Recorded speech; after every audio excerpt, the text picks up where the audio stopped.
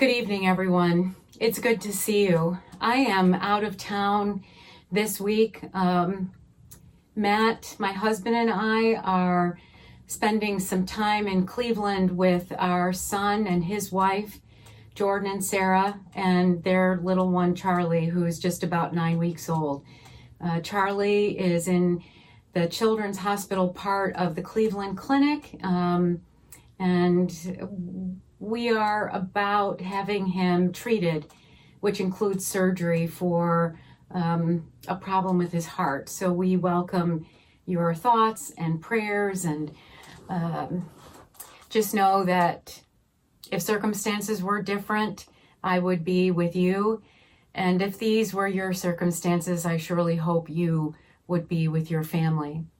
How appropriate it is that we are looking at these Psalms that tell us about God holding our lives, God holding our hearts. As I sit here in Charlie's room and reflect on what a gift he is, and yet how much we need God in this space, it just makes sense to have time with some of the Psalms. So I'm going to share with you Psalm 63. First, I'm going to share verses 1 through 8. This is a Psalm of David, and it's thought to be about or written by David when he was out in the Judean desert. I just have to get my page up here.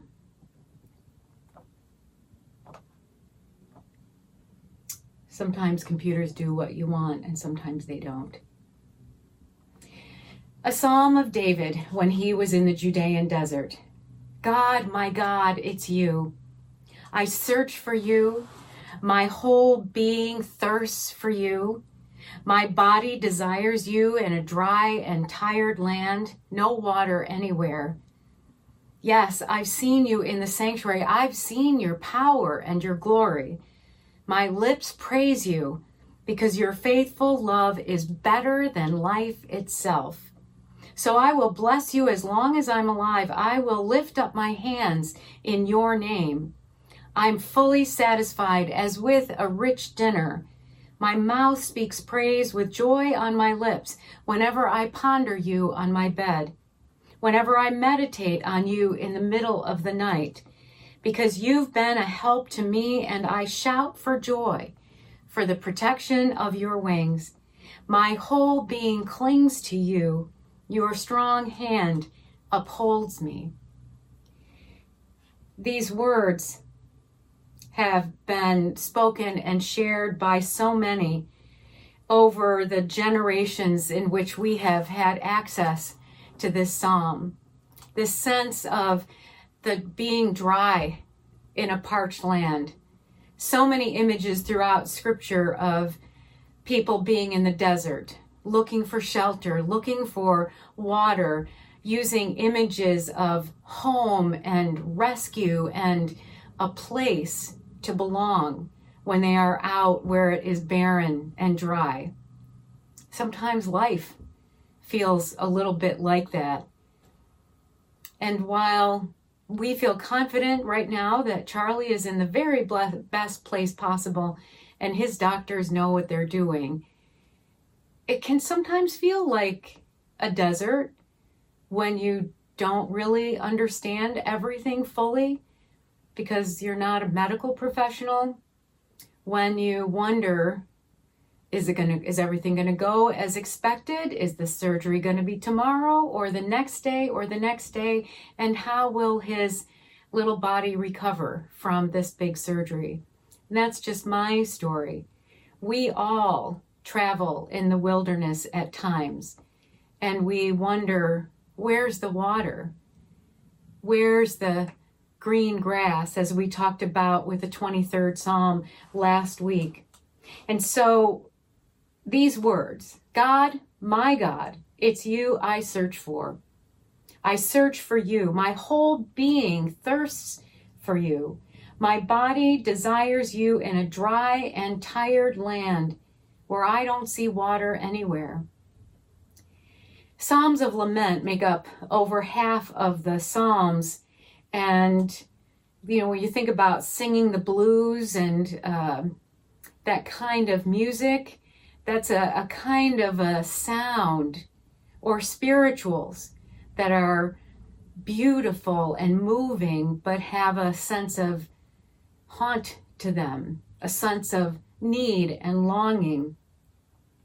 Psalm 63 portrays a vast wasteland. It doesn't have to be geography. Sometimes that can just be your life, the way you look ahead, or maybe you see the wasteland behind you in some ways. I can't speak for you, but I'm pretty sure that almost all humans encounter a place where it's either very barren or we might describe it like a wasteland.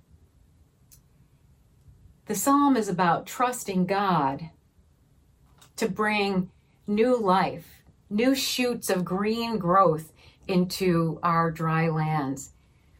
There's a lot of places where it's been so hot this summer, 130 in some places. My daughter said it was 115 when she went to the store to buy an ice cream cake for her fiance's birthday. And wow, she got home fast and she made it.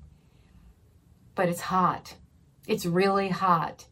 And the land wants water. The land longs for a good drenching rain. And we've seen some of that in Western New York in our own yards with our own plants. We know. And we often are called upon to trust God for where that comes from. I've known a lot of farmers over the years in churches that I've served, and they so often live in this place between worry, despair, and also surrendering to God if they are people of faith, hoping for the answers, the weather, the trust, and the hope that they long for. Psalm 63 is one of those psalms that speaks from the body. My body is thirsty. My lips are singing. There's so many things, and we think our soul clings. Clinging is a very human kind of a physicality. We think about a child clinging to the leg of a parent, or maybe strangers come into our midst and they cling to one another because they don't know anybody. And this psalm is one of those psalms that gets into not only your head and your heart and your soul, but also your body. We think about these words. You are my God. I am searching for you. And the response being, I am searching for you. So let's do that in a little bit of a prayer. You are my God, and I am searching for you. I search for you in the night sky. I search for you in the green grass and the trees. I am searching for you. You are my God, and I am searching for you. I am searching for you in the hospital halls, in the doctor's hands, in the teacher's voice, in the prayer of calm and surrender and the voices of hope. I am searching for you. Oh God, you are my God, and I am searching for you. I am searching for you in our land and our country. I am searching for you that peace might be found, that those who are broken and hurting might be healed, that those who find themselves racked with disease or despair might be healed. I am searching for you. Maybe you could consider making that a part of how you might pray tonight. Beginning with, you are my God, I am searching for you, and then share your own words of prayer. and end with, I am searching for you, God. Amen. You could even think about it from a physical perspective. You are my God. I am seeking you. I am searching for you. And then, you are my God. You see that? You are my God, and I am searching for you. You are my God. I am searching for you. Take all that's on my mind and my heart, and then come to me. You are my God, and I am searching for you. Psalm 63, and for many of the Psalms of lament, hope comes because there's a sense that it's only a season. It's just this piece of time. It's not forever and always. And there's a sense that everything comes in a season. You probably remember that from Ecclesiastes. Whether it's a situation that we're in, whether we're in a time where we're filled with sorrow or a time when we're filled with joy, it changes. Most of us have been alive long enough to know that things change. Some of the sorrow doesn't completely go away, and sometimes the joy doesn't linger as long as we like, but we are in movement all the time. And we think about the 23rd Psalm, and we think about prayer, and maybe it's a time for you, for all of us, to look at our lives, just to take some time, some quiet, and look at our lives and say, what kind of season in my life am I in? Where are you? What kind of season are you in? Are you in a searching, longing, needing part of your journey? Are you in an abundant and joyful and grateful season of your life?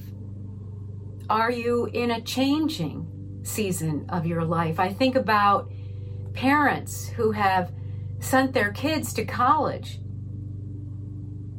parents who are preparing to send their children to school in whatever way we know that.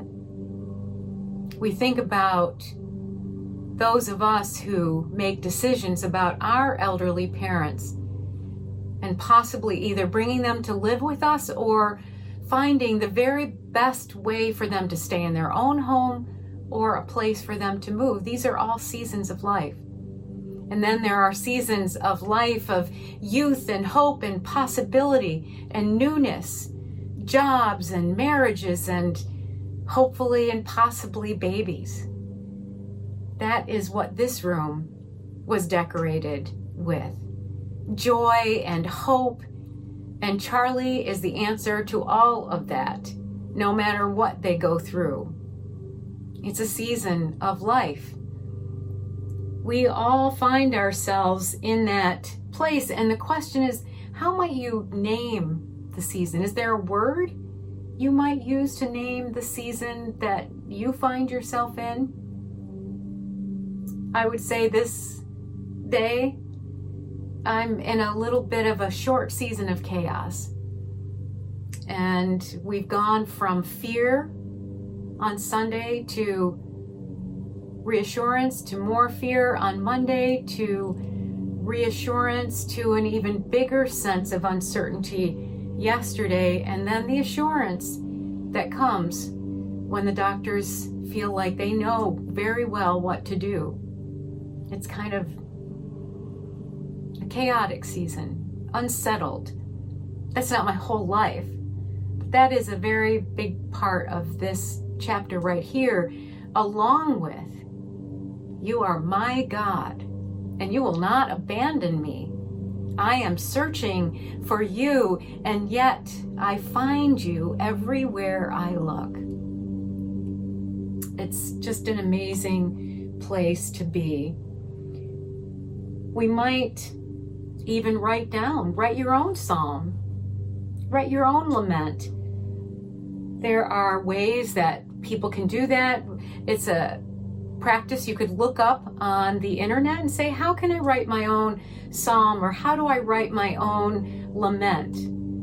It's, I think, a helpful thing to do, and I would be interested in seeing what you might come up with if you decide to do that. I want to share with you a poem that was written by someone kind of paraphrasing this psalm in some ways and making it the author's own. I have been in a dry and weary land where there is no water. I give you the gift of my great thirst. I have been filled with emptiness, seeking you, fainting. I give you my crazy expectation of your feast. I have lain awake on my bed, tossing with broken dreams. I give you my watching for the shadow of your wings, the deepest longing, the naked prayer, the pause when I have no proof that there is God, the lonely wait, the unblessed day. I lift before you this magnificent thing as my soul clings to you. And then this next one is a prayer for desert times. The journeys of our lives are never fully charted. There come to each of us deserts to cross, barren stretches, where the green edge on the horizon may be our destination, or an oasis on our way, or a mirage that beckons and will leave us lost. When fear grips the heart or despair bows the head, may we bend as heart and head lead us down, to touch the ground beneath our feet, to scoop sand into our hands, and receive what the sand would teach us. It holds the warmth of the sun when the sun has left our sight, as it holds the cool of the night even when the stars have faded. And hidden among its grains are tiny seeds at rest and waiting, dormant yet undefeated, desert flowers. They endure, sometimes moistened by our very tears, and by the rain that comes to end even the longest drought. They send down roots and they bloom. Oh, may we believe in those seeds and the seeds within us, within you and within me. May we remember in our dry seasons that we too are desert flowers. Where do you get your water? Where do you get the coolness in the heat of that barren desert, dry place? Are there people around you who are the hands and feet of Jesus tending to you? I can say that when I look back at some of the desert times in my life, or even in some of the fears and chaos of this very moment, there are people, the pastors at Niagara Falls and Pendleton Center, Pastor Scott and Pastor Sherry. I probably shouldn't say Pastor Debbie, but you know Debbie takes care of a lot of people. Mary and Heather and Adrian and Gidget. They are people who are water in this pastor's dry land. They are people who help and support and step in when the pastor has to be out of town. My friends, the bishop who texted me and said, "Is there anything I can do for you?" And the district superintendent who lifts up our family in prayer. And then there's the friends on the ground. Who can I call? What can I do? Do you need anything at your house? Can I call you? If you want me to drive right out there, I will. I can bake, I can clean, I can do anything. You see, I believe that those people in the body of Christ, those are the people who are Jesus right here in our midst with skin on. Not spirit, but person. A person who holds hands, a person who reminds us of the words of the Psalms, whether it's the 121st Psalm, where will I go? Where will my help come from? The 23rd Psalm, oh, lead me beside the still waters and let me find rest. Or today's Psalm that cries out with need and thirst and then celebrates the God who is there in the night, in the day, in the dark, in the light, in the hungry and the full, in the thirsty, and those who have had much to drink. So much to be grateful for. So it's good to be with you this night, and I know that this isn't maybe what you thought was going to happen tonight, and it certainly isn't as long as maybe what it could have been.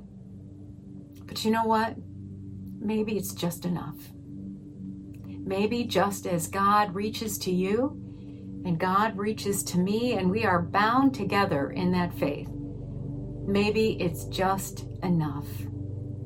May the Lord be with you as I know the Lord is with me. May you seek and find the peace of Christ just as I hold the peace of Christ. May you look to the skies and the hills. May you look to the earth. And may you look to those around you who are the people of God, Jesus with skin on. Go in that peace and know that you are loved. Amen.